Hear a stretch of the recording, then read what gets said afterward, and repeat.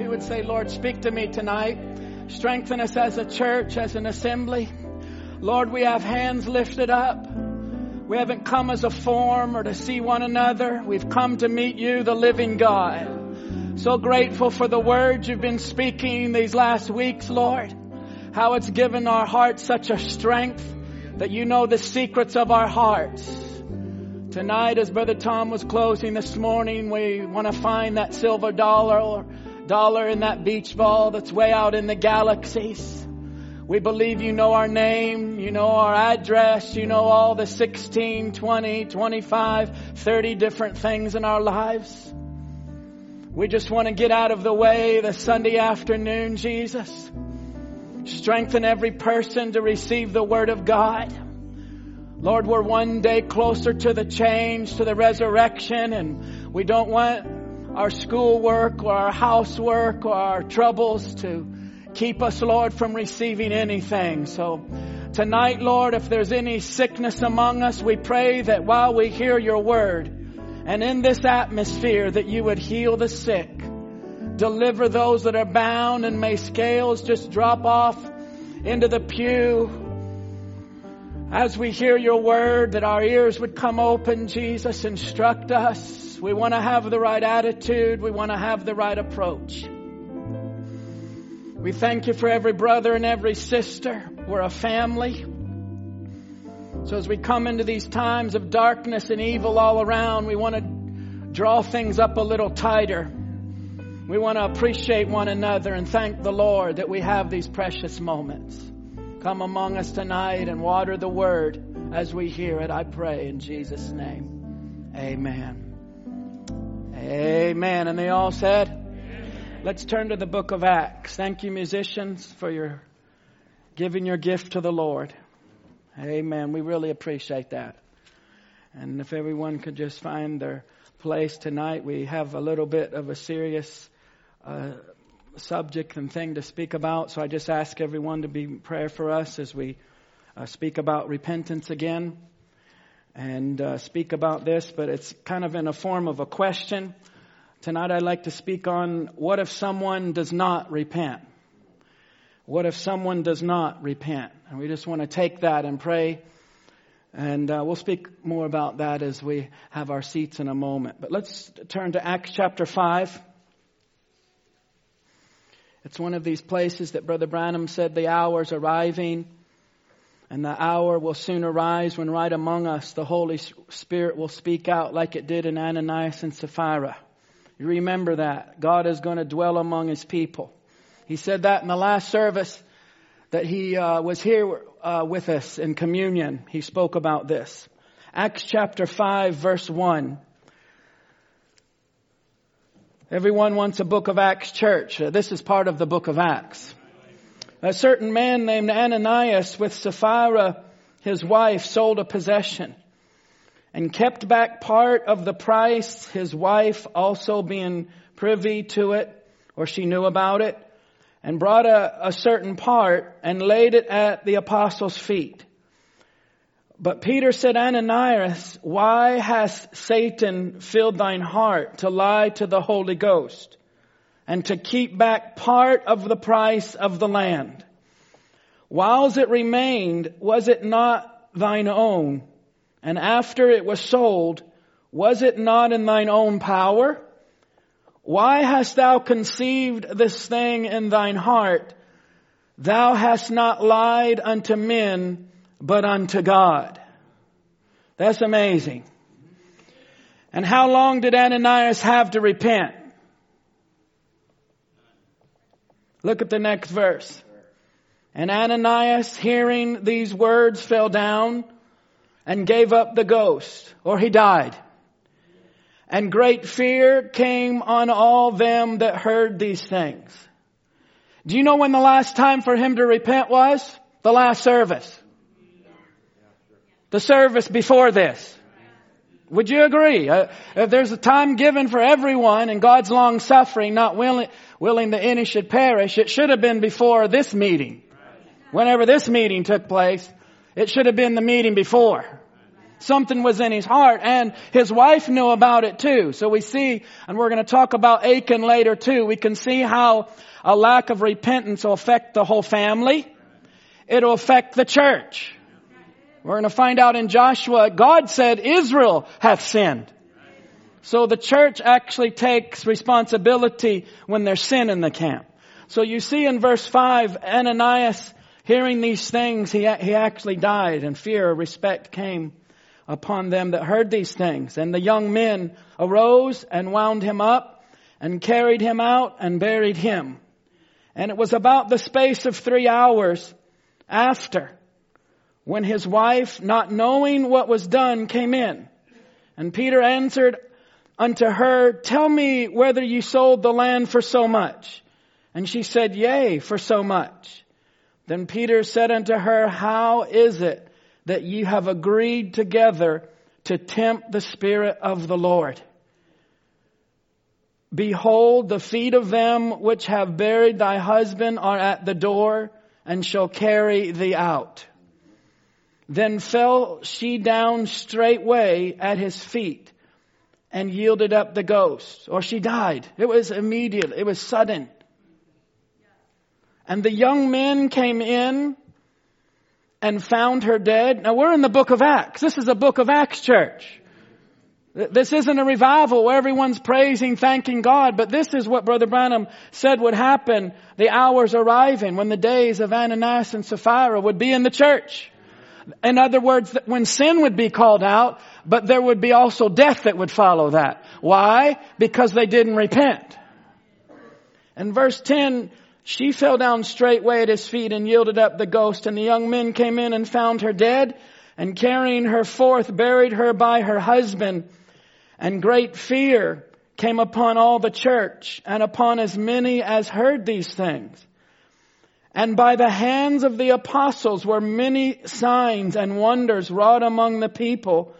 And they were all with one accord in Solomon's porch. And of the rest durst no man join himself to them, but the people magnified them. May the Lord bless you tonight and bless His word to your hearts. You can have your seats.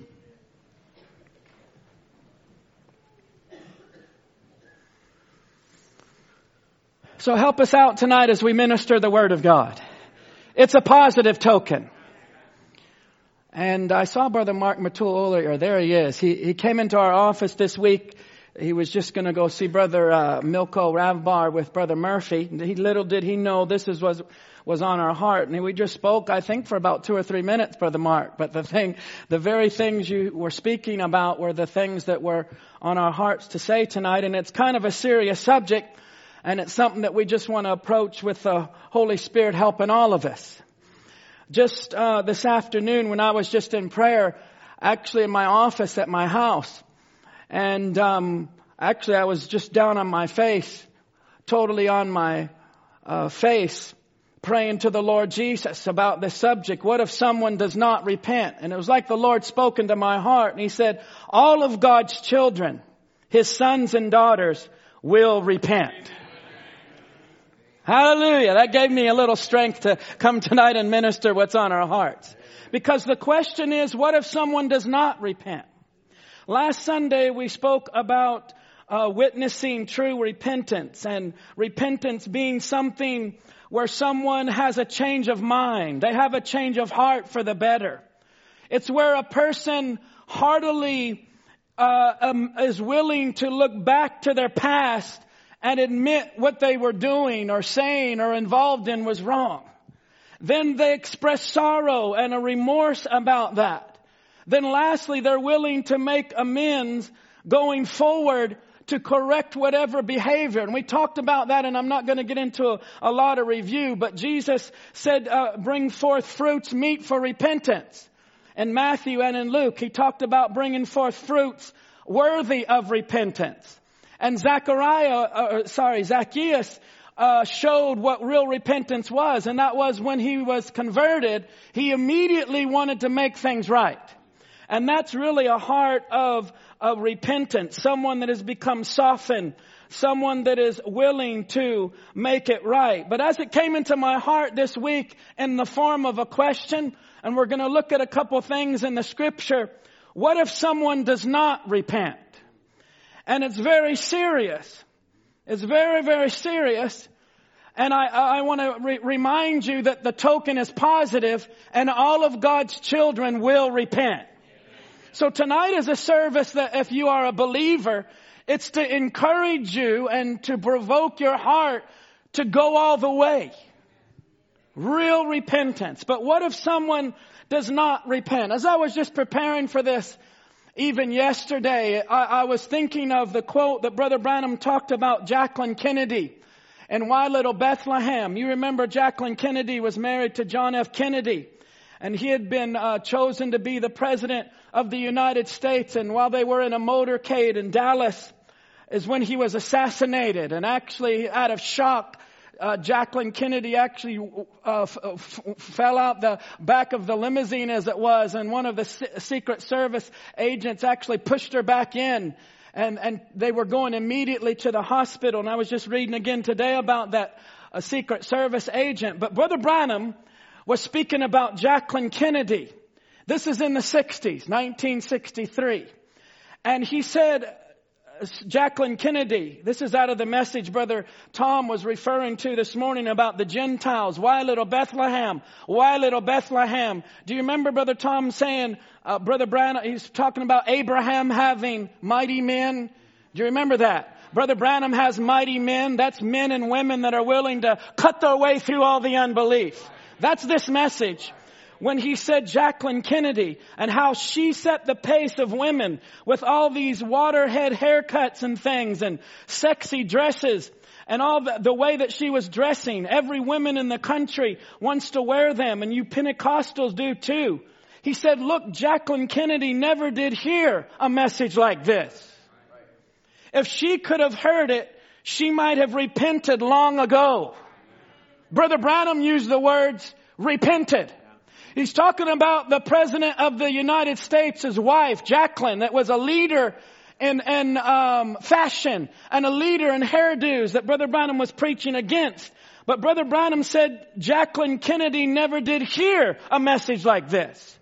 And if she would have heard it, she might have repented long ago. I say, God help us that has heard the message for so many years. Now, as I was preparing for the service tonight, I learned something this past week that was really important. I know many of you would have already learned this, but Brother Branham many times would speak a very hard message. And he would speak a very stern message to the church. But then if you'll notice, coming right behind it would be another type of service or a message from the Lord. I want you to notice that. Even you have heard about painted face Jezebel. I heard that this week, and you hear Brother Branham being so strong and so stern about the church and how people were dressing, how they were acting, how they were reflecting the natural was being reflected from the spiritual. Do you remember him talking about that? And if you want to listen to Painted Face Jezebel, it's 1956. It's October of the year that Brother Branham said it's this year where America will either sell out to the Lord and repent, or it's going to go in another direction. And so he was very strong message in Painted Face Jezebel. But then just a few weeks later, he comes back to Jeffersonville and preaches a blushing prophet. This is November 1956. And if you remember that, Brother Murphy made reference to that on Wednesday night, and how Brother Branham in that service, remember, he was very strong in Painted Face Jezebel. But he came back to Jeffersonville and preached on a blushing prophet, and he said, I'll be the first one to go down to the altar. How many remember that?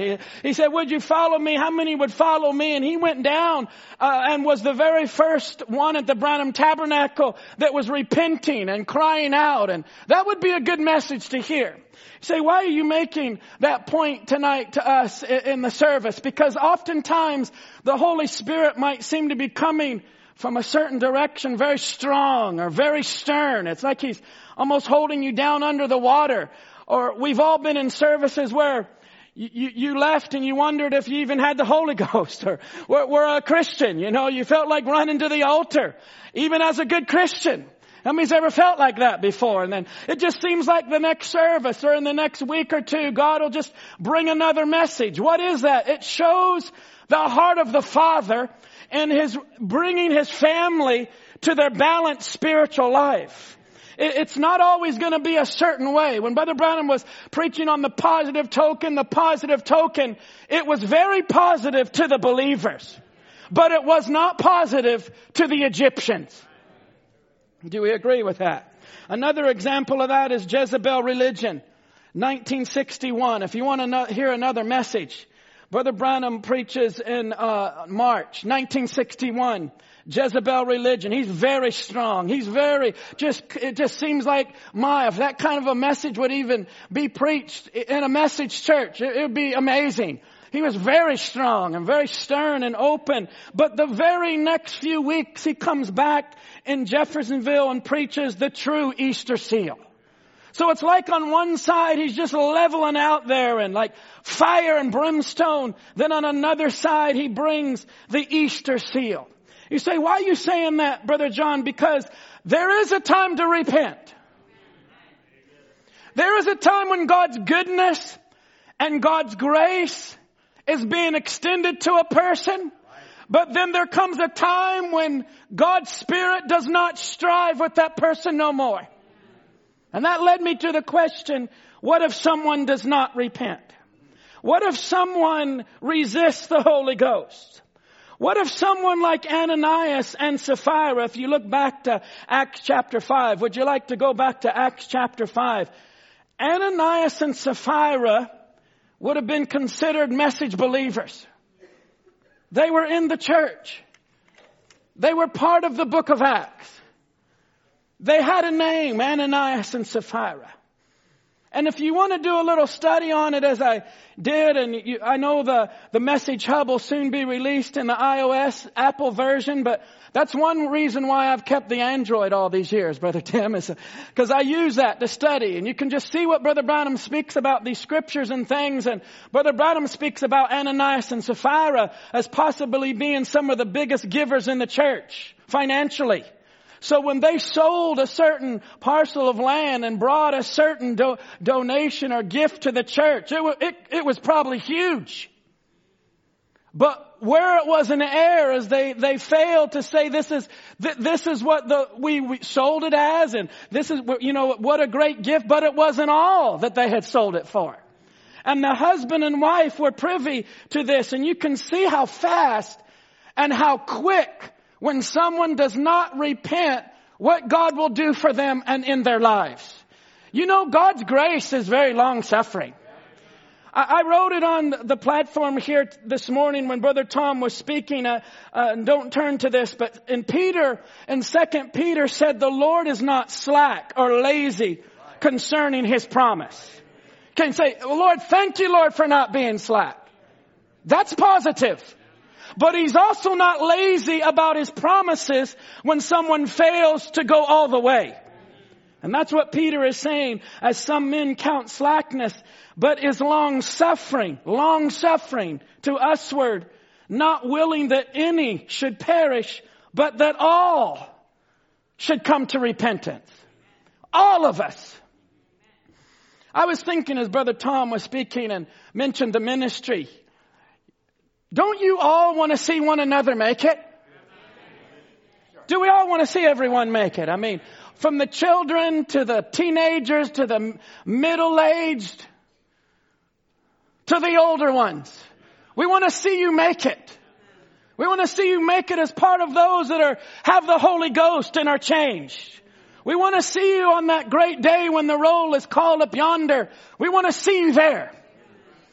This morning, it could have been this afternoon, I reached out to someone that, done us great damage, was in our church for some time, but I reached out to them today. It's just the love of God and God's mercy. No one else needs to know their name or who it was, but it's just like God is long-suffering. He's long-suffering, but there will come a time when His long-suffering will end. I want to remind you tonight positively, all of God's children will repent.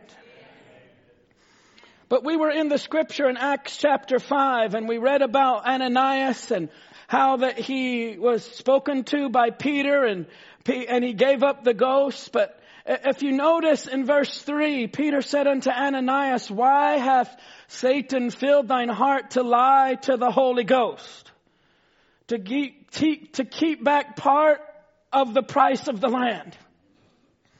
So it wasn't just the church or the minister he was lying to. It was the Holy Ghost.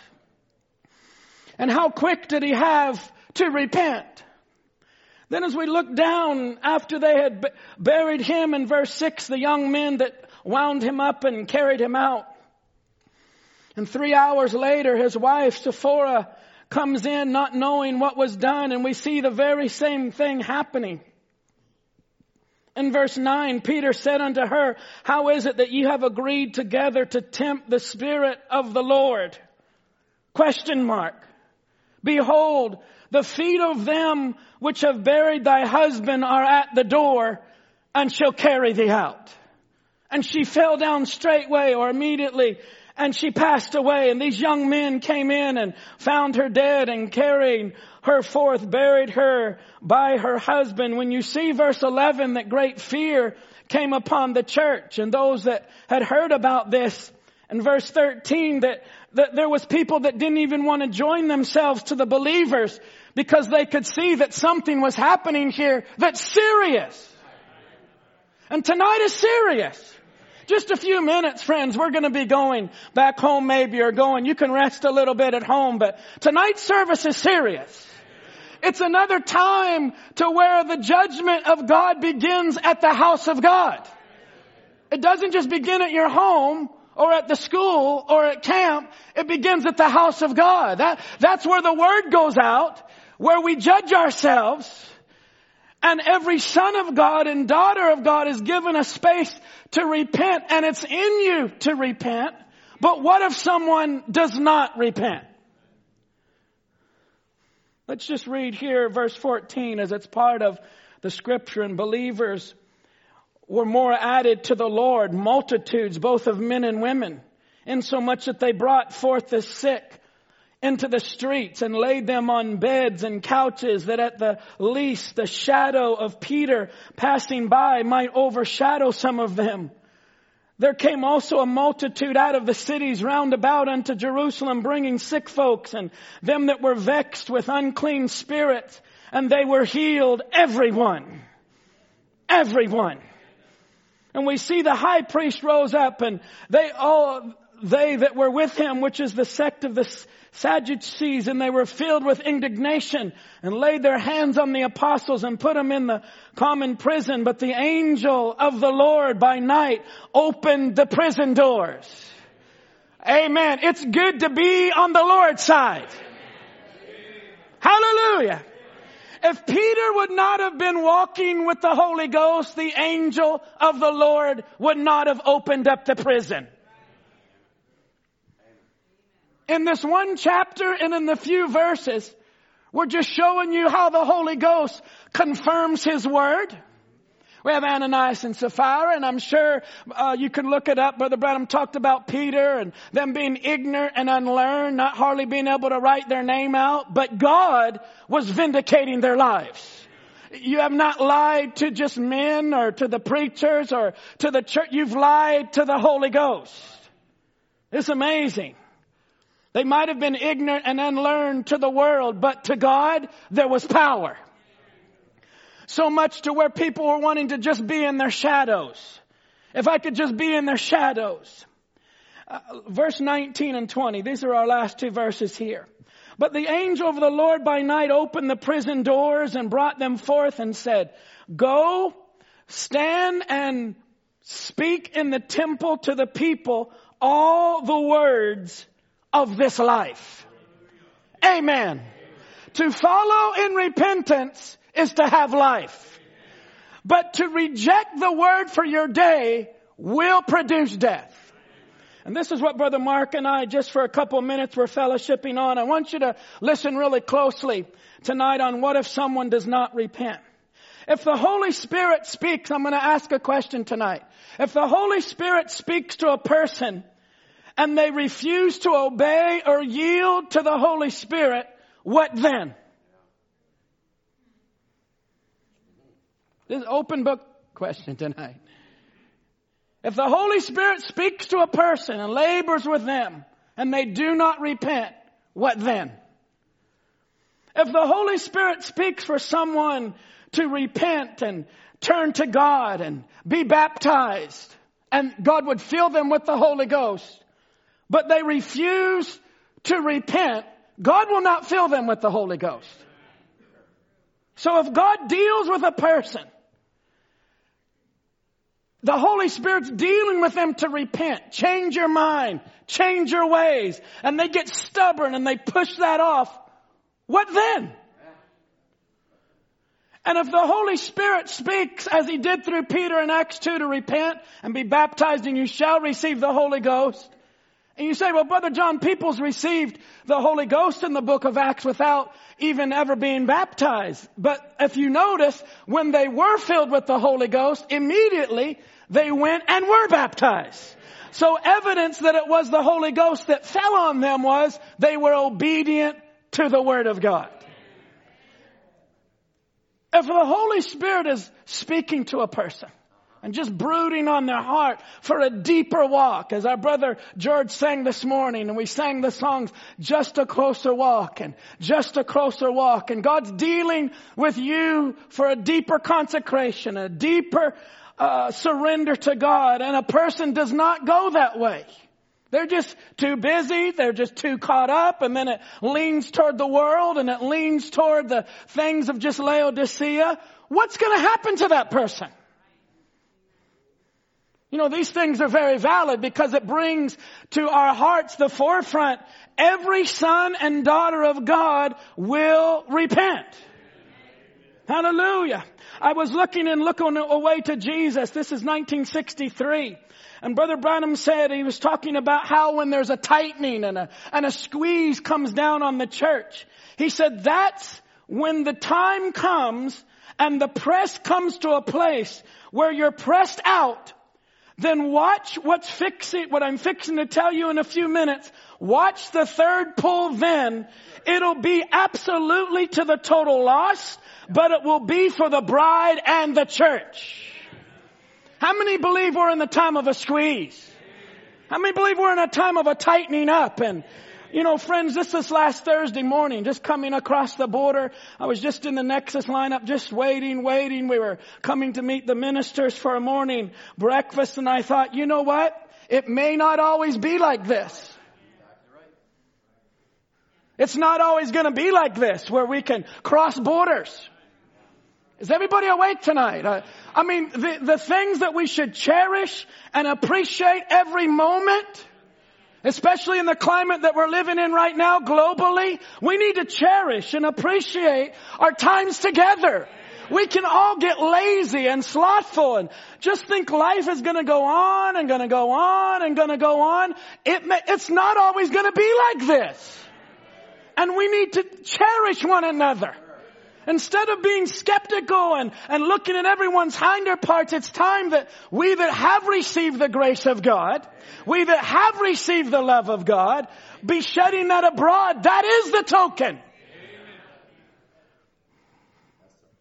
I don't know, maybe you don't think like that, but it's not always going to be like this, that we can worship like this. Just ask the believers from China what they've done for the last month.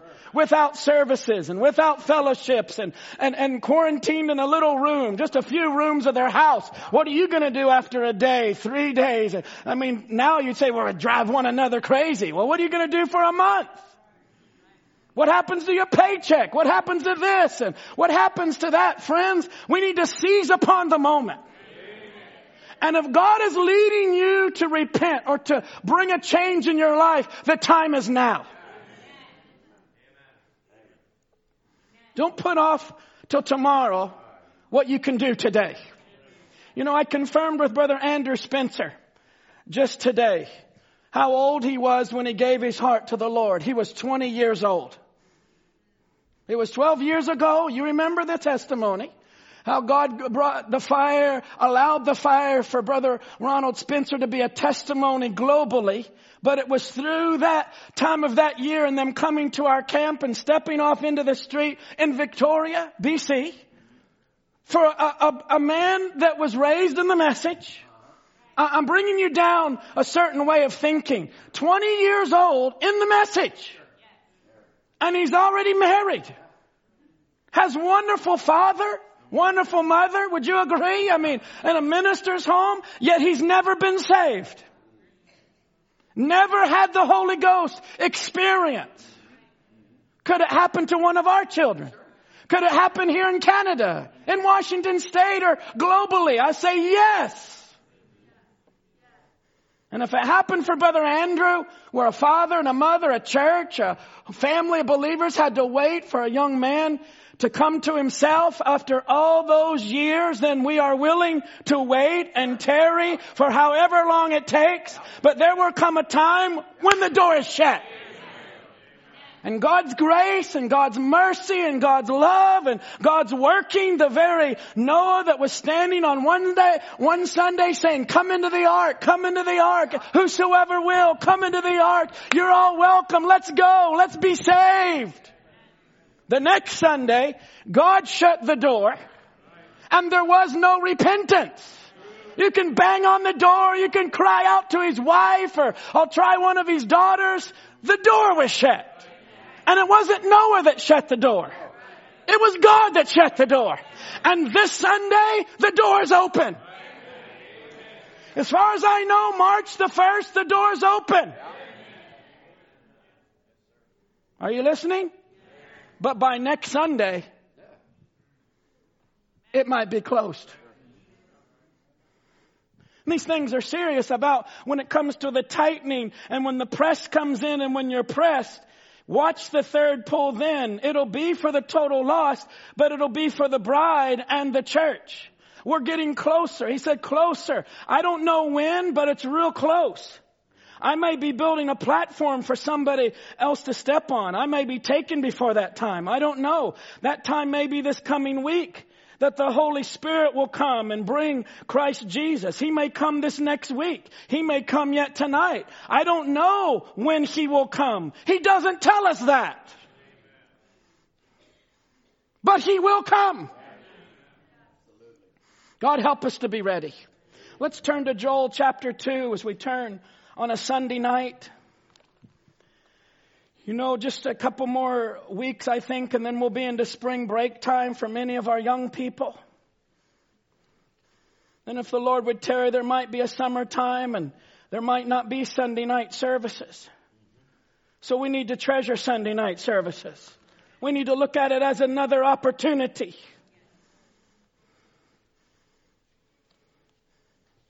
But what about it if someone does not repent? What if someone just hardens their heart and just keeps pushing against that? Joel chapter 2 is an encouragement to all of us and the leadership and those that would be in your households and in the church. Joel 2 verse 15.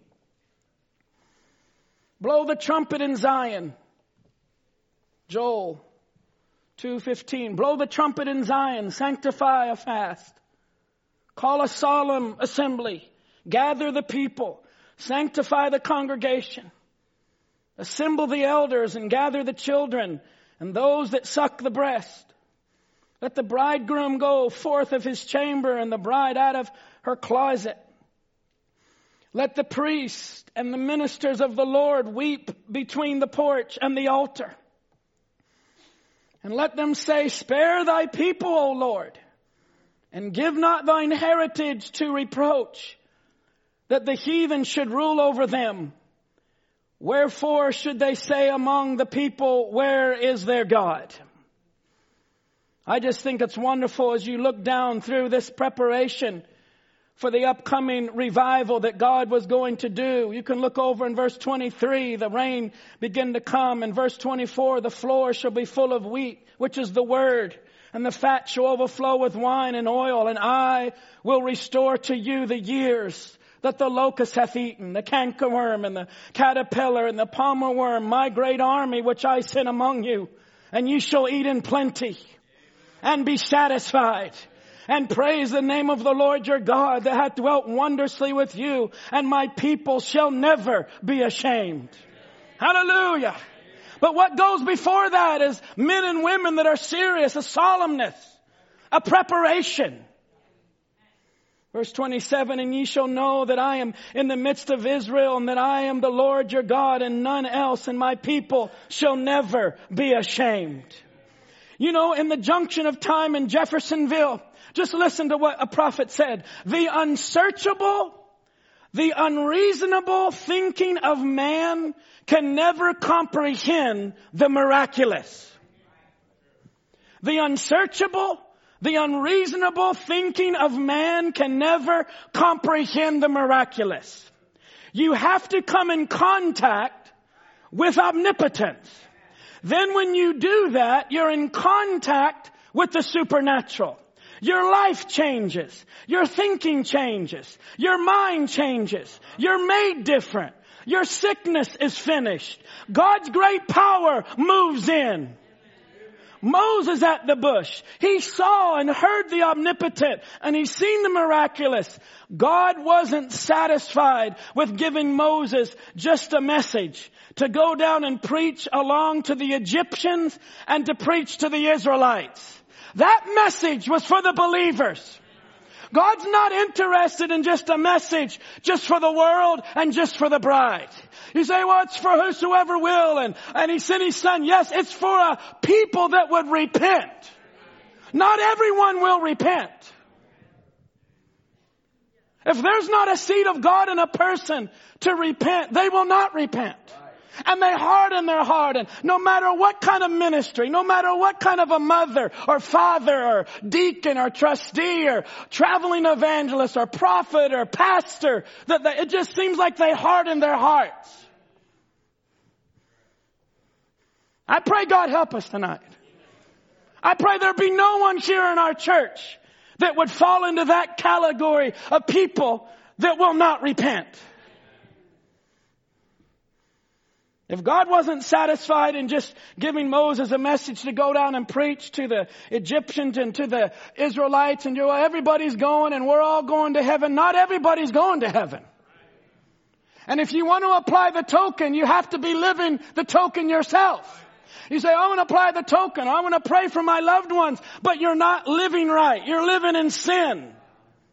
That person needs to apply the blood themselves first before you can say, well, I need this for my son or this for my daughter. You know, friend, I'll be honest as a minister. When my first question is, are we living right? What's the atmosphere like in their home? What have we done? We can ask for a prayer. We can ask for a visit. We can try to say, well, I need a miracle. But are we living right? Does the angel of the Lord feel welcome to come to that house? Oh, God, help us tonight.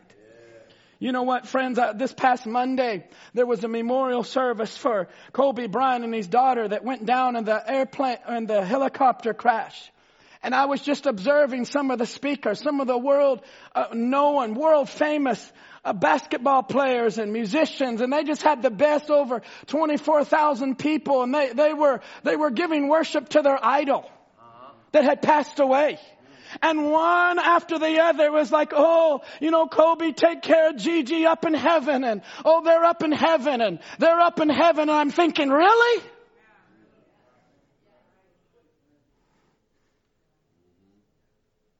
Really? God's going to hold you to a certain standard and make you toe the line and walk a certain way, and then He's just going to let everybody into heaven? Not everybody's going to heaven. You know, take care of Gigi up in heaven, and oh, they're over in heaven. And friends, it's not the truth. They're living a fantasy. And I pray God gives mercy. And I don't know where they stand with God. Do you understand tonight? I hope that there is grace. He was at a church that Sunday morning at 7-something in the morning.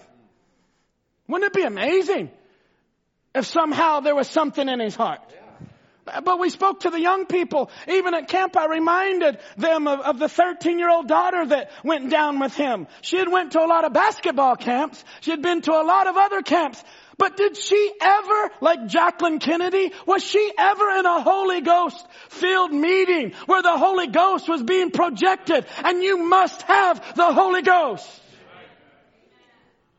Or was it always, oh no, just be the best star and you're going to University of Connecticut and you can do this and you don't need to drive across LA. You can take a helicopter and you don't need to worry about nothing. Was that the greatest thing, or is the spiritual things the greatest things?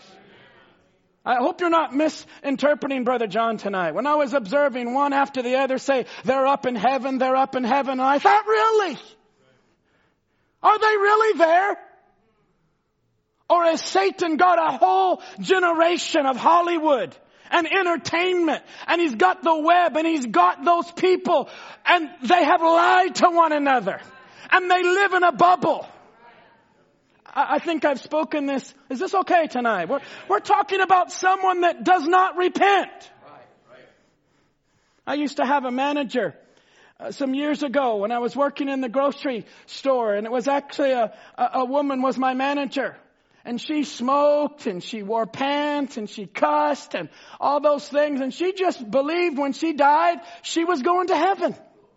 You couldn't convince her any other way. It's like, I'm good to people and I don't kill people, and she's in pain, she's smoking. I'm like, how can God just take everybody into heaven?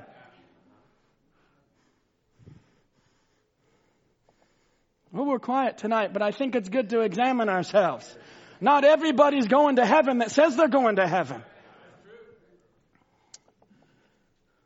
Let's turn to Hebrews chapter 12. Lord, take a little broken up message tonight. Really, this is all we have in life is spiritual things.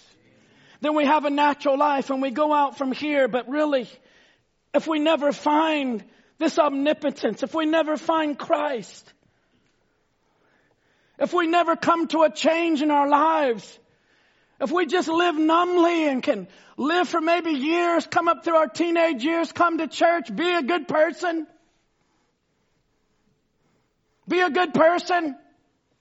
maybe even marry somebody in the church. It's a good person, and still not be saved. Still not have the Holy Ghost. Brother Andrew wouldn't mind me saying it. I communicated with him today. It's very dangerous when we create an environment that we're just all okay and we're just all going that way when really it's not okay. And we hear about the token and we hear about desperation. But to them it was physically. They had to make contact and apply the blood. Today it's individuals have got to apply the blood themselves. Let me ask you a personal question. What happens to a young person that comes up through the age of accountability? When Brother Branham said, when you're born, an angel's assigned to you. You can research this yourself. Then when you come to the age of accountability, then the Holy Ghost is supposed to lead you. So whatever age that is for the individual, whether if it's 9 years old, 10 years old, 11, 12, 13, they become accountable. That means they understand I was born in sin. I'm a sinner. And God begins to make that real to them. And 13 and 14. And then that angel begins to depart and they should receive. I'm just asking you openly tonight. What happens to that person if they don't repent? And then they go 14, 15, 16, 17, and they can live so long in the shell of this good environment and positive token, and we can cover them. But what happens to them when they become 17 and 18 and graduate and then go out into the real world? Go out into find out there's a world out there. Can I be honest tonight? If they never repent, they're not going to make it. They must repent and receive the Holy Ghost. And we cannot help an eagle that's trying to peck out of its shell. And if you try to rip it open and say, they don't have enough strength themselves. They need that strength. They need that groaning. Sometimes they need to hit the wall and fall down, and you just can't pay their way out of all their troubles. We've got to meet the Lord. Our children need to meet the Lord. The same God that you and I met, they've got to meet. And a real birth is always a mess.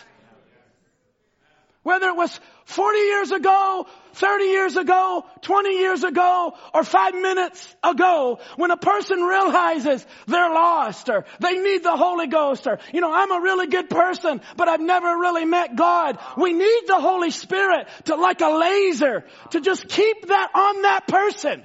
We don't need to close with a real praise God song and let them go out. Let them go out to Starbucks and go out to Tim Hortons. Now they got a car. Now they got their friends. Now they're grabbing their phone as they go out. And now they've got 5 texts waiting for them. And we can talk in the hallway for longer than we prayed pre-service. And we can get back in the groove, and we can get, we got things going on, and we got plans. And if we're not careful, it can become a lifestyle where someone has never repented. I say, God help us. Hebrews chapter 12, verse 14. I'm going to speak about Esau here, and Jacob and Esau, and how Jacob, back in Genesis 25, and Jacob and Esau, they had that discussion, and Esau despised his birthright. But we find Paul in Hebrews 12:14, follow peace with all men and holiness, without which no man shall see the Lord. Or without holiness, no man shall see the Lord. Looking diligently, lest any man fail of the grace of God. Lest any root of bitterness springing up trouble you, and thereby many be defiled. I have it sprinkled through my notes tonight. Don't let that be you. Is that okay? When we find a verse like this in the Bible, we need to say, God, don't let me fail the grace of God. You might fail a test, fail a driver's test, fail a certain exam. You might think your whole life's a failure. You might be 58 tonight, or 64, or 79, and think like your whole life is a failure. But if you don't fail with Christ, that's the main thing. Say, but I don't have a ticket, I don't have a degree, I don't have a lot of money, I don't have a lot of inheritance. It's the spiritual part that's the main part. Do we agree tonight? So we see in verse 15 about the grace of God and the root of bitterness springing up, and it begins to trouble a person. And then many, so it's not just them, but many start being defiled. But verse 16, lest there be any fornicator or profane person as Esau, who for one morsel of meat sold his birthright. Is this incredible? Some of you that are writing notes, maybe just put a little note. Genesis 25, verse 30 to 34. Jacob and Esau. Esau was the firstborn, Jacob. And Esau comes back and he's hungry, and he was willing to give up the whole birthright for just a little pottage and a few lentils. The whole experience of being the firstborn, he gave it up for just a fleshly, carnal pleasure. But if you want to read the Bible, it says Esau despised his birthright. He looked at it and he despised it. Oh, God help us. We can have it so good, and we start despising the song service, the ministry, the camp, the Sunday school teacher. We start to despise one another. Things start creeping in. God help us. But in verse 16, you find this. Fornicator or profane person as Esau. He's putting it all on the same level. Fornicator, profane person as Esau, who for one morsel of meat sold his birthright. For you know how that afterward, when he would have inherited the blessing, he was rejected. For he found no place of repentance, though he sought it carefully with tears. Is that what your Bible says? God help us tonight. You say, Brother John, if someone comes and wants to repent any time of the day, any time, they're going to be accepted. That's not what the Bible says. He heard the word. He knew exactly what he was doing. Brother Branham applied this to the Holy Ghost and how Esau was focused on the birthright. I've got to get the birthright. Esau despised that. That's not the main thing in his life. And Paul, in verse 16, is equating that to a fornicator and a profane person. And verse 16, we find that when Esau could have inherited the blessing, he was rejected. Oh, my loving brother. Oh, daughter of God.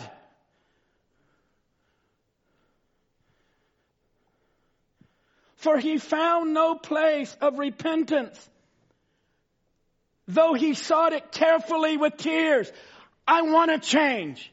I need a change. Change my heart. It was too late. Oh, you say, Brother John, you know, some of you older ones remember back in the 70s and 80s how you'd have ministries that would preach and was so strong and so heavy. It was just like such a time in the message. People were sensitive. People were coming out of the world. They were coming out of denominations. They loved any moment in the presence of God. They were willing to come early. They were willing to linger late. They were willing to be serious. Now we've come to another time in the message when Satan has caught people's appetites and so dwindled it down to just a few minutes or just a few highlights or just a few hit phrases. But the Bible is still true. There will come a day when people are, I'm ready to repent. I'm ready. And God, it's not going to be there for them. And my heart goes out to that person tonight. Don't let that happen to you.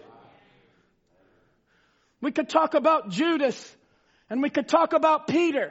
And I'm just going through these quickly in our notes here to just hit your heart just for a moment. These were two disciples of the Lord Jesus that were part of the revival and part of the ministry of Jesus Christ. And when Judas, it was the love of money and it was just the love to be popular. You listen to what Brother Branham said about Judas. He didn't think that Jesus was really going to be crucified. He thought that he would get out of that like all the other times. But when he realized, innocent blood, I betrayed it. And he came in and threw the money down. My life is over. I mean, look at all of that. Look at what I've done.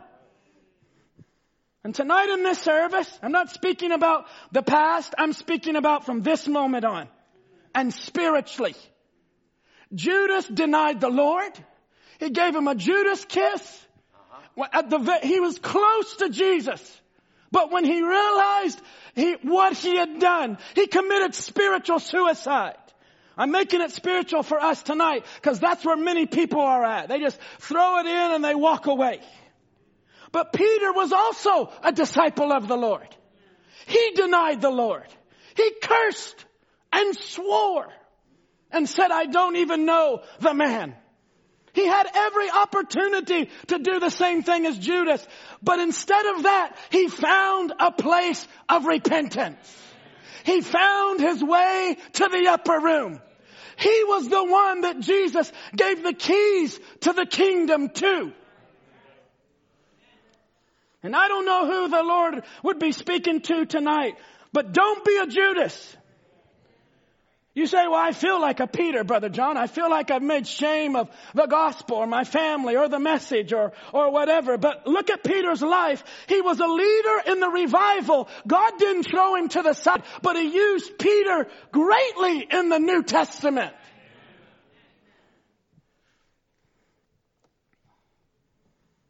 Let's turn to 1 Peter chapter 4. And our time is getting away, but there's a few scriptures that I'd like to read with you tonight if it's okay. I know it's an unusual, to put a title like that out there, what if someone does not repent? It's kind of odd.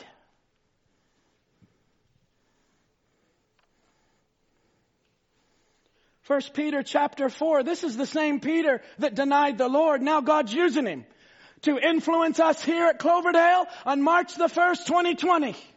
Is that incredible? Is that incredible? I mean, a person that could have walked away. Now we find in 1 Peter 4, verse 17. For the time is come. It was like an announcement. The time has come that judgment must begin at the house of God. For if it first begin at us, what shall the end be of them that obey not the gospel of God? So there are people that will not obey the gospel. But don't let that be you.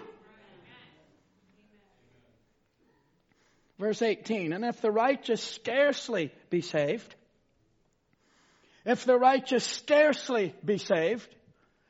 where shall the ungodly and the sinner appear? I was trying to think of the scripture. Maybe somebody could help me. It says in the scripture about it would be so close that it would deceive the very elected. If it was possible. It's going to be that close at the end time that the very elected, if you want to use Peter's words, if the righteous scarcely be saved, where will the ungodly and the sinner appear? Can I say tonight it's those that will not repent? Verse 17 says the time has come that judgment must begin at the house of God. That word judgment is a decree or a condemnation of wrong, or where there's decisions that are being made, whether severe or mild, at the house of God.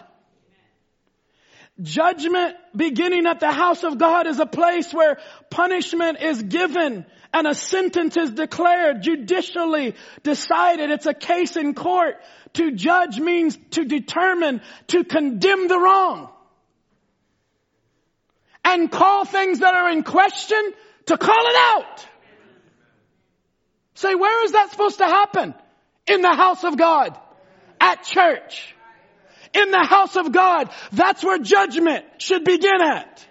When judgment is correct from the pulpit, it gives courage to the young people. It gives courage to young married couples. It gives the word it's like a lightning bolt into a father. It gives him courage to go apply the token.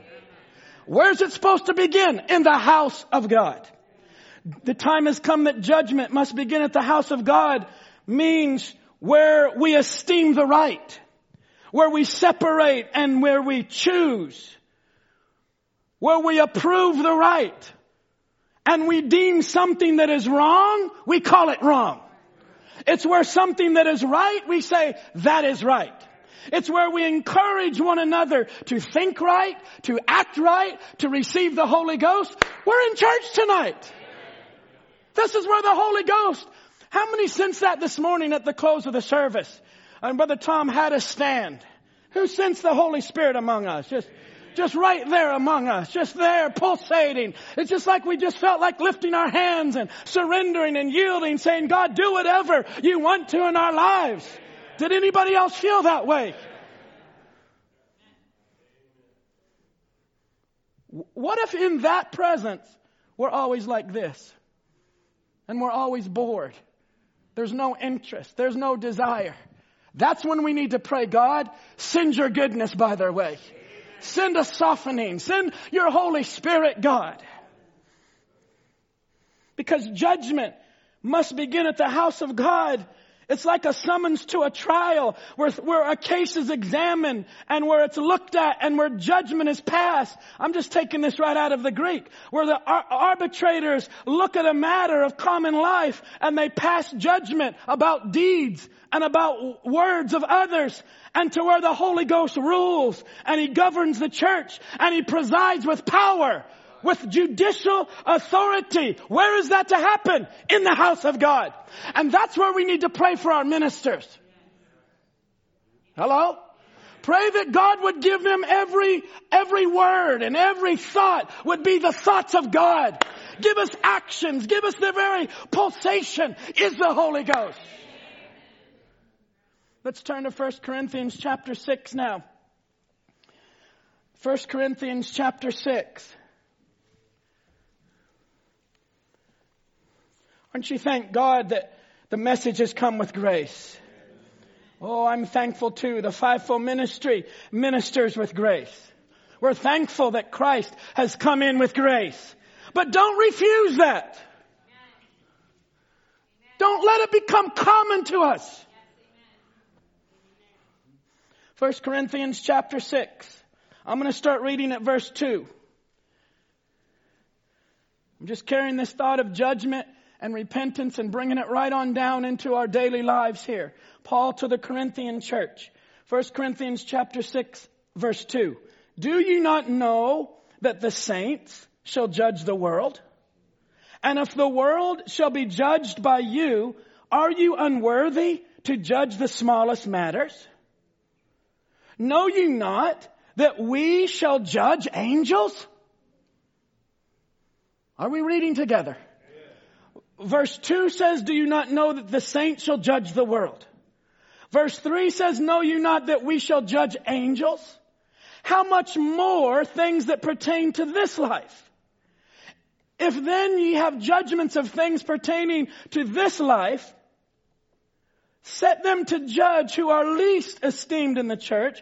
I speak to your shame. This was Paul speaking to the Corinthian church. I hope that we've grown after 7 ages. I believe we have. Paul said, I speak to your shame. It is so that there is not a wise man among you. No, not one that shall be able to judge between his brethren.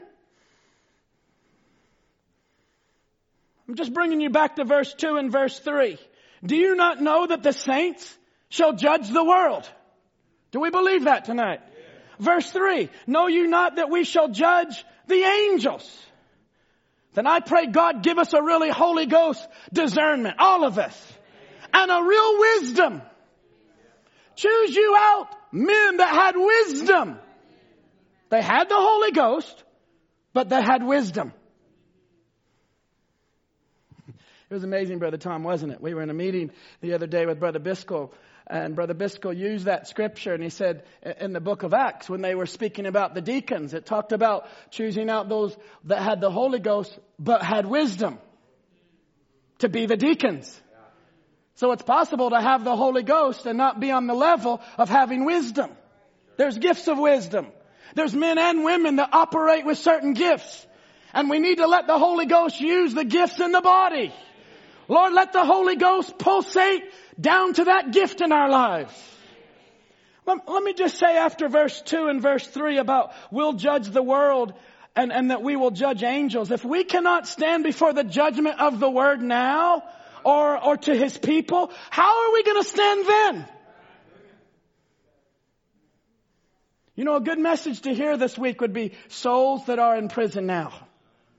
And Brother Branham talked about people that said, oh, a person just says, oh, they're in hell's flames fires. He said, no, God doesn't put a man into hell's fires. They come to the judgment first. That's the white throne judgment. Do you know tonight that you and I as the bride are going to judge the earth and judge angels? Then how? That's in the future. But we're never going to make it to that status if today in this status we're not able to judge the matters of this life. Things that come up and things where there needs to be a decision made. That's where tonight what we're speaking about repentance is so vital. Can I just carry on for just a moment? You know, in oncoming storms, that's another good message to listen to. Oncoming storms. Brother Branham said, you see the newspapers and the oncoming storms and the oncoming plagues and storms that shall hit the earth. Thunders and lightnings are going to shake the heavens. Woes are going to pass over the nation. Men will rot in their flesh. Diseases will strike them the doctors knows nothing about. Have we arrived? I know that we're later on a Sunday night. This is up to date. This is current events. We have arrived to a time when diseases will strike when doctors know nothing about it. And Brother Branham said, but remember, before that took place, there was a sealing went forth.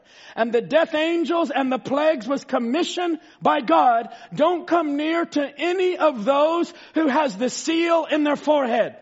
And the seal of God is the baptism of the Holy Spirit. Lord, fill every person in our church. Fill us with the Holy Ghost. If there are some that have never received it, may they find a place of repentance. If those have received the Holy Ghost, give us a double portion. That is our inoculation. Don't depend on Canada, the United States, China, or wherever to protect you then. It's going to be the Holy Ghost that the bride has that's going to keep away these diseases. I don't know what it's going to shake some individuals, but there needs to come a time when a person gets real serious with the gospel.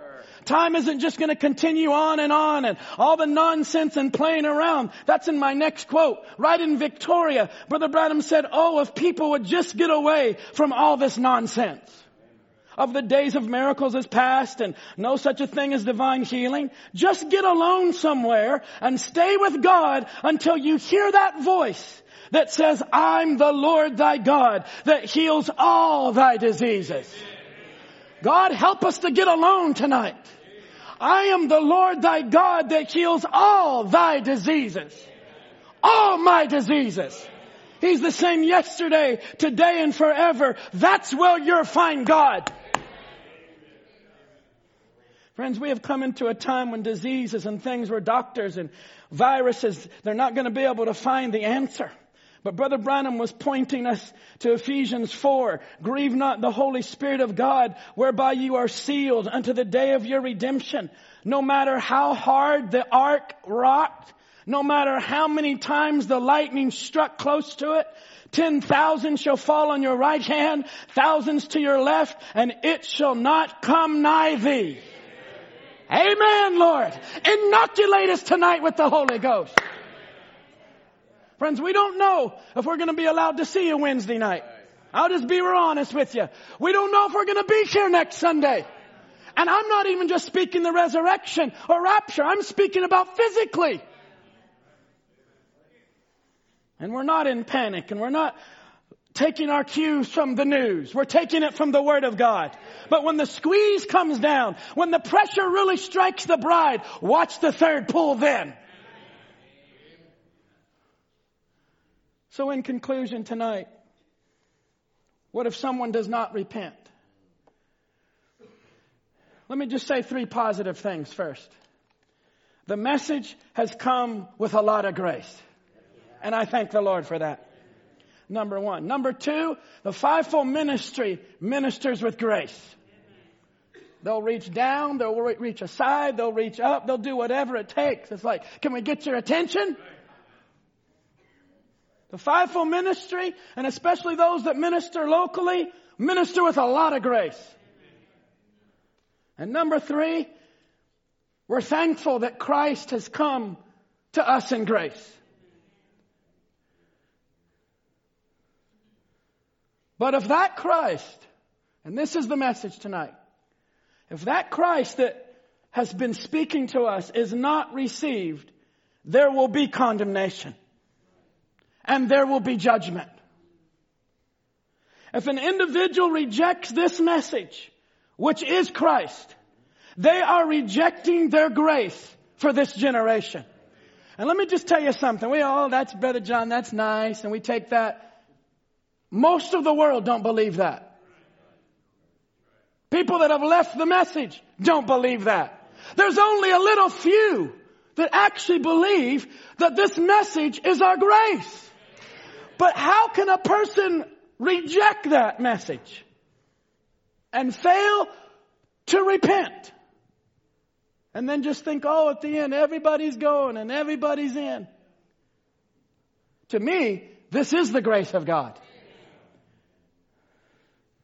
You know, when the Holy Spirit speaks to an office of the fivefold ministry and it's not received and it's not walked in, God in His godly graces trying to minister to our hearts through the fivefold ministry, and a person rejects that. They won't listen. They do something opposite. There's spiritual consequences to that. There's consequences that will follow the life. Can we go back to Ananias and Sapphira? It wasn't Peter. It wasn't the church. It wasn't all the other nice people. It was the Holy Ghost. So you're putting fear on the people. No, that's a lot of respect for what the Holy Spirit would say to the church. I would say, God, by your goodness, drop it down into our hearts. And lastly, I just want to say this. If God sent a prophet with a message and a person rejects that, there is no more grace for them. How could God Almighty send a message through a prophet and someone that's a predestinated seed reject that message?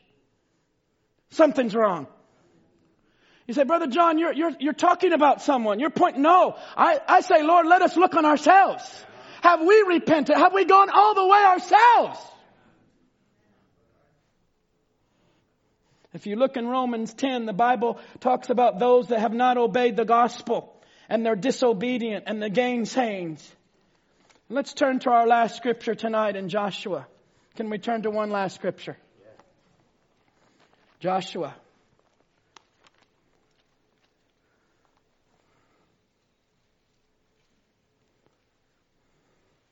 I just have a few more minutes. Can we take them?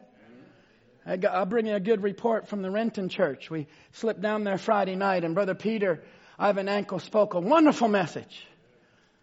In fact, he spoke what Brother Tom spoke this morning. That was his title. He spoke about the words of life. That was his whole title. He spoke the message.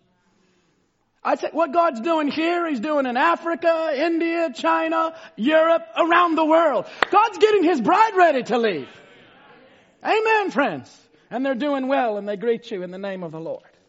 Joshua chapter 6, we can see what our brother Tom has been speaking about is a token revival was happening in Joshua chapter 6. We see in Joshua chapter 6 a lady that received her true token, and she repented, and her house was saved. Praise the Lord. We'll call it a token revival. But if you look in chapter 7, verse 1, what we want to look at in closing was someone that was in the message again. They had come out under Moses' token message years ago. They had children. Now they had all kinds of tents, and we'll read it in conclusion. They had sheep, they had daughters, they had sons, they had oxen and asses. They had accumulated wealth throughout their time in the message. But right in the middle of the revival of the token, something accursed came into somebody's heart. And we see that in chapter 7, verse 1. The children of Israel, look how the Bible says it so plainly. The children of Israel committed a trespass in the accursed thing for Achan, the son of, and it goes on to speak about this. He took of the accursed thing. And the anger of the Lord was kindled against the children of Israel. And we see in verse 2, and you can read on down through here how they went to Ai, and 36 brothers were killed. And Joshua in verse 6 rent his clothes and fell to the earth upon his face before the ark of the Lord until the evening tide. He and the elders of Israel put dust on their heads. And Joshua said, Alas, O Lord God. And it goes on to speak about this. In fact, there's an exclamation mark in my Bible after verse 7. What about your Bible?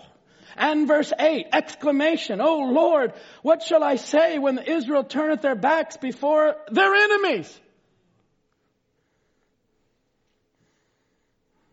And God didn't like that Joshua was just laying around. He was burdened and he was the leader. But it's like verse 10, get up, where liest thou on thy face? For Israel has sinned. Not Achan has sinned, but Israel has sinned. And they have also transgressed my covenant, which I commanded them. For they have even taken of the accursed thing, and have also stolen and disassembled also. And they have put it among their own stuff. It's not so bad, Brother John. It's just a little garment. It's just a little silver and gold. It's just a little money. It's not that bad. Stop making it a big deal. It wasn't Joshua or anybody else. It was God that said, you're cursed. Israel's cursed. And Joshua's like, what have we done? And the elders, 36 brothers, were carrying their bodies out. Lord, what is happening? We were in a revival. God was doing great things, and Rahab came out and all her family. We saw the effects of repentance. Now we see in verse 12 here, as we try to bring this down to a close. Therefore the children of Israel could not stand before their enemies, but turned their backs before their enemies, because they were accursed. Neither will I be with you anymore, except you destroy the accursed from among you. Up, sanctify the people. Verse 13, sanctify yourselves against tomorrow, for thus saith the Lord. And he goes on to speak about these things. In the morning, he goes on to talk about how they were to bring all the tribes and the families, and then it'll come right down to the very person. You know what, friends? That was the time to repent. I don't want to add to the Bible or take away from the Bible. That was the time for Achan to say, it's me. You know, brothers, it's me. I mean, Jonah had that kind of a strength. When they got into trouble in the storm, he said, it is me. I'm the one. Throw me overboard. I mean, it's like, I see what's happening to the rest of these innocent people. It's me. But you know what pride will do? You know what hardness of heart will do? Just think about themselves. Out of 2 million people, they're never going to come down to me. They lost a respect for the Word of God. And God was going to show right away a lesson to everyone that just one of you go astray, one family, it's going to affect all of you.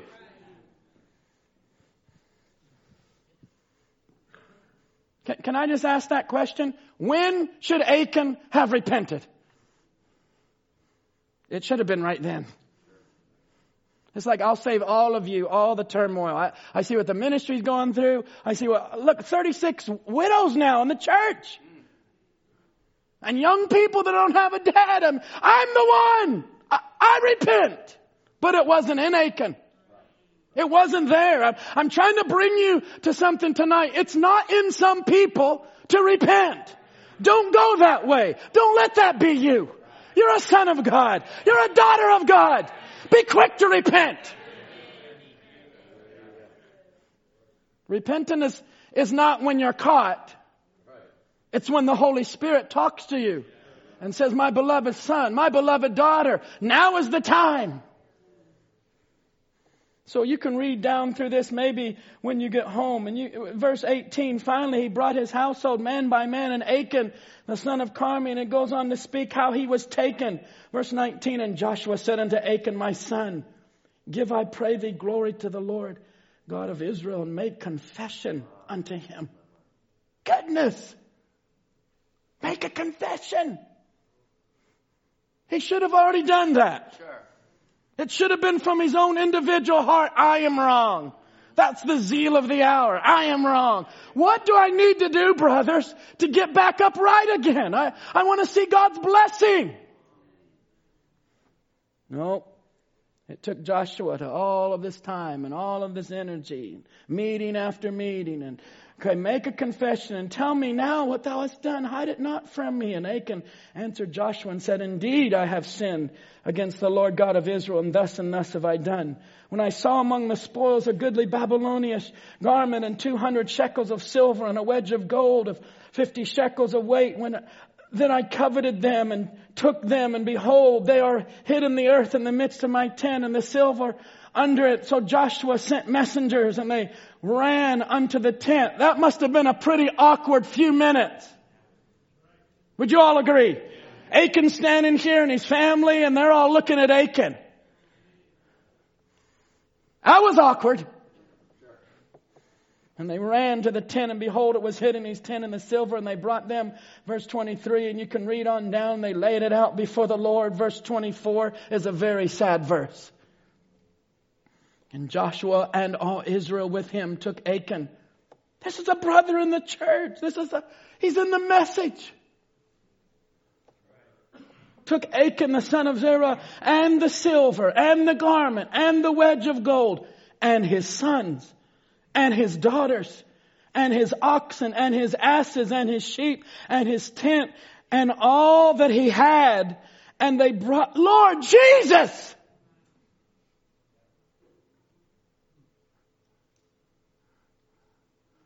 We just heard about Rahab and her father and her mother, and all her household was saved. Glory to God. And the very next few verses, it's just the opposite. His sons, his daughters, everything that he had in his tin, and all of these things. Come on, brother. I mean, isn't this grace? Isn't this love? I mean, friends, that should have been in his heart a long time ago. Something was in his heart. Some lack of confession.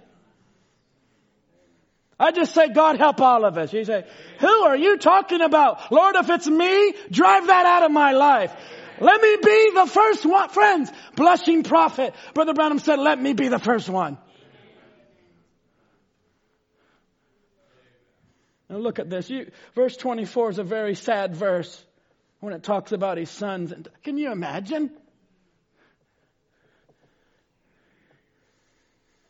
Verse 25, and Joshua said, why hast thou troubled us? The Lord shall trouble thee this day. And all Israel stoned him with stones and burned them with fire after they had stoned them with stones. And they raised over him a great big heap of stones unto this day. So the Lord turned from the fierceness of his anger. Conclusion of the whole matter.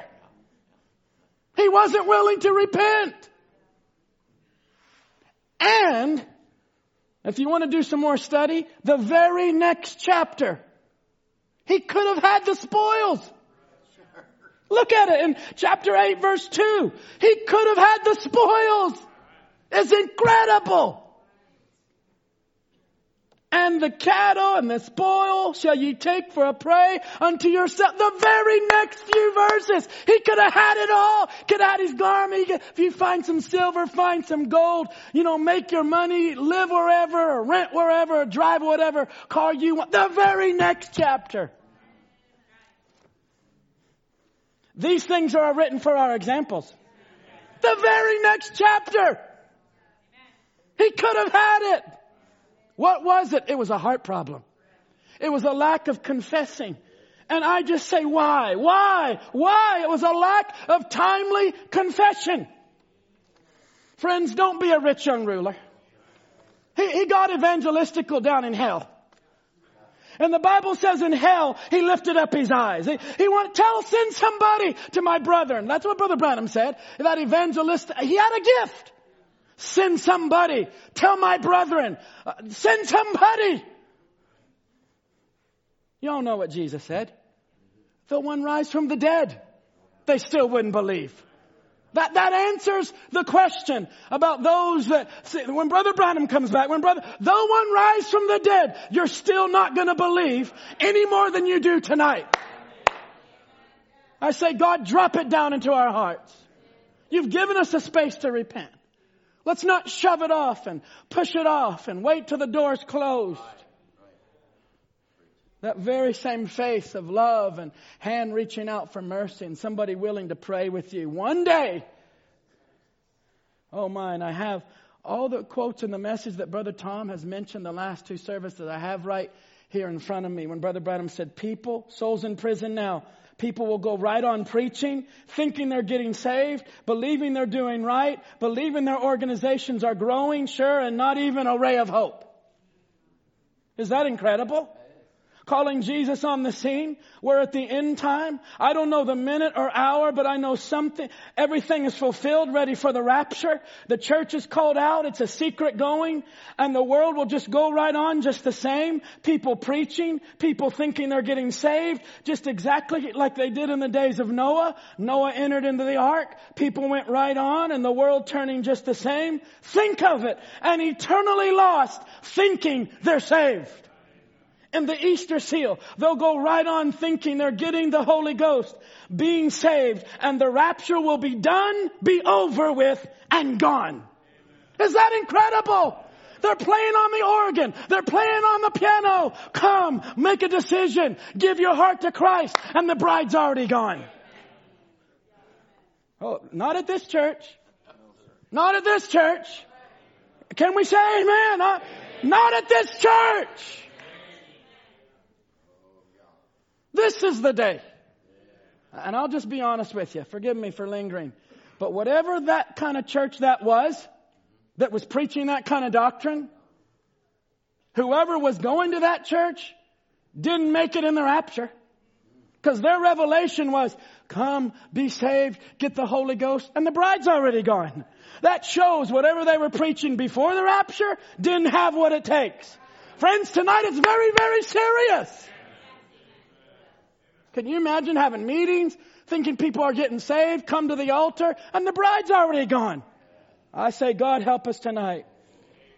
Hallelujah. As our musicians come, I just pray God would just bring the missing limbs and restore them. Hallelujah. Bring the missing limbs and restore them. Brother Branham said, I believe the hour is approaching when missing limbs will be restored. I believe that time has arrived. I believe we're here.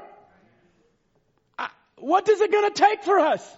Not a news article, not a worldwide virus, not the borders to shut down. None of that. It's the word the bride responds to. And tonight we have a golden opportunity to pray for ourselves, for our loved ones, and for all those. Brother Branham said, I apply the token to my church. That's what he said. I apply the token. In other words, let's get in and be saved. Let's be honest with one another. Let's be sincere. How many believe we're at a time when missing limbs can be spoken into existence? Brother Branham talked about squirrels being spoken and all these different things. And he said, right in this message, the fifth seal, he said, well, if God can do that for an animal, and that's a complete animal can be created, what about a time when here if a man or woman just got a part missing? I believe that the hour is approaching when missing limbs will be restored. Hallelujah.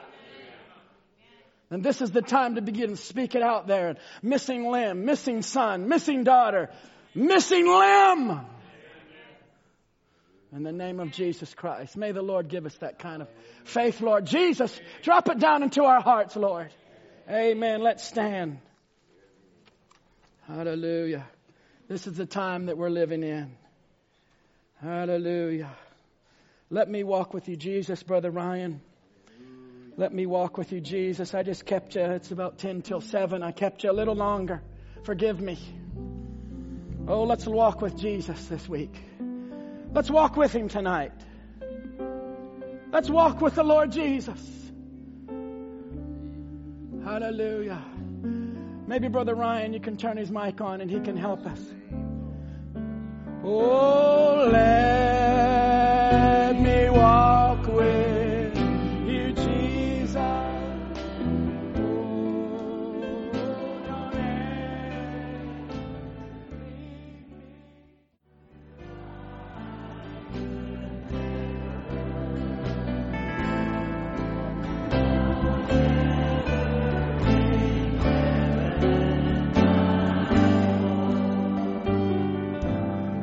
doing a little study on they're missing it. She's missing it. And there was one quote where Brother Branham said, she doesn't understand.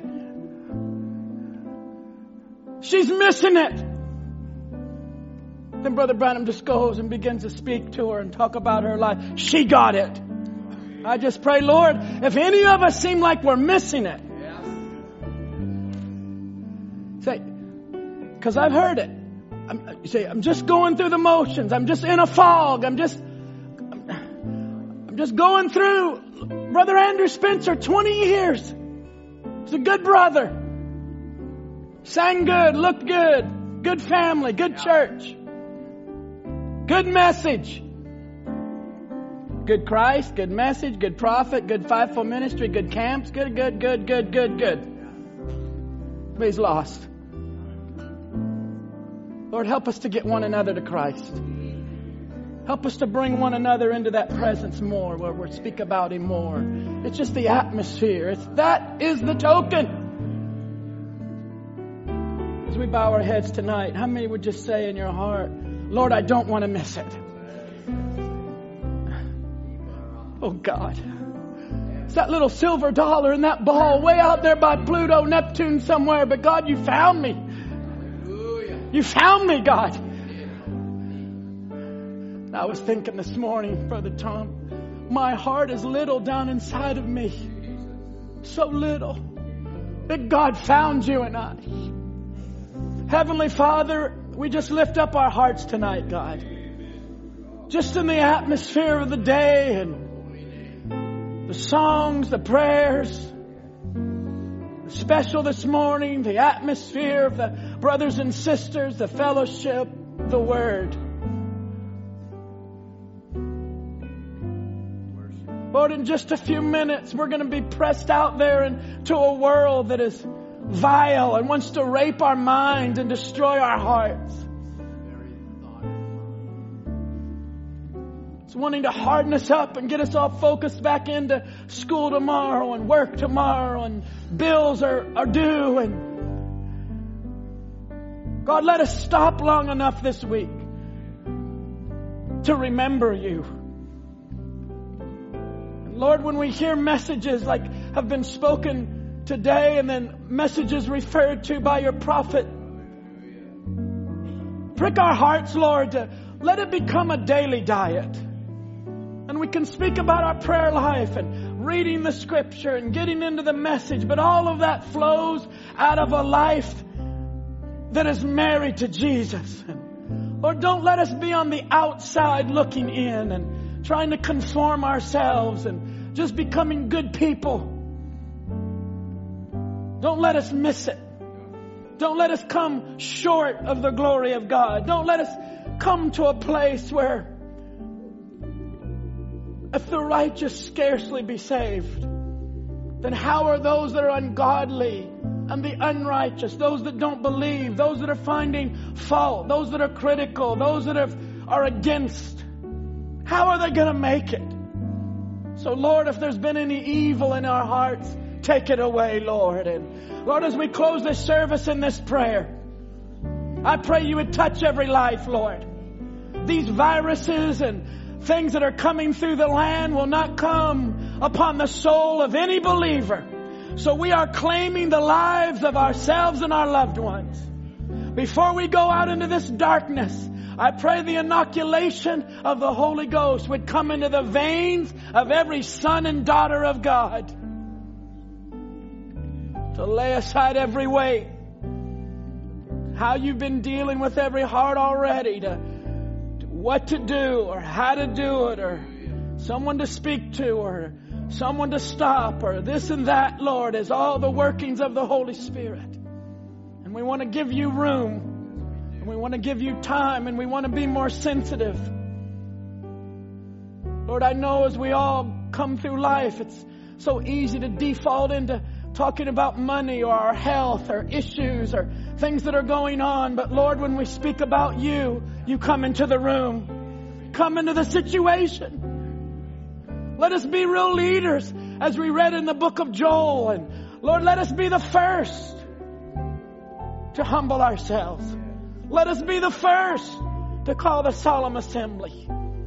Let us lead out there by our godly examples to one another. To keep the main thing. That not one of us would be lost. Not one of us, Lord. Don't let one of us be an Achan. Right in the middle of the revival, Lord. Right in the middle of the token revival. Something comes into the heart. Oh, Jesus, you've gone to prepare a place for us. And it's so much better than this vile, wicked world. Come, Lord Jesus, to our hearts.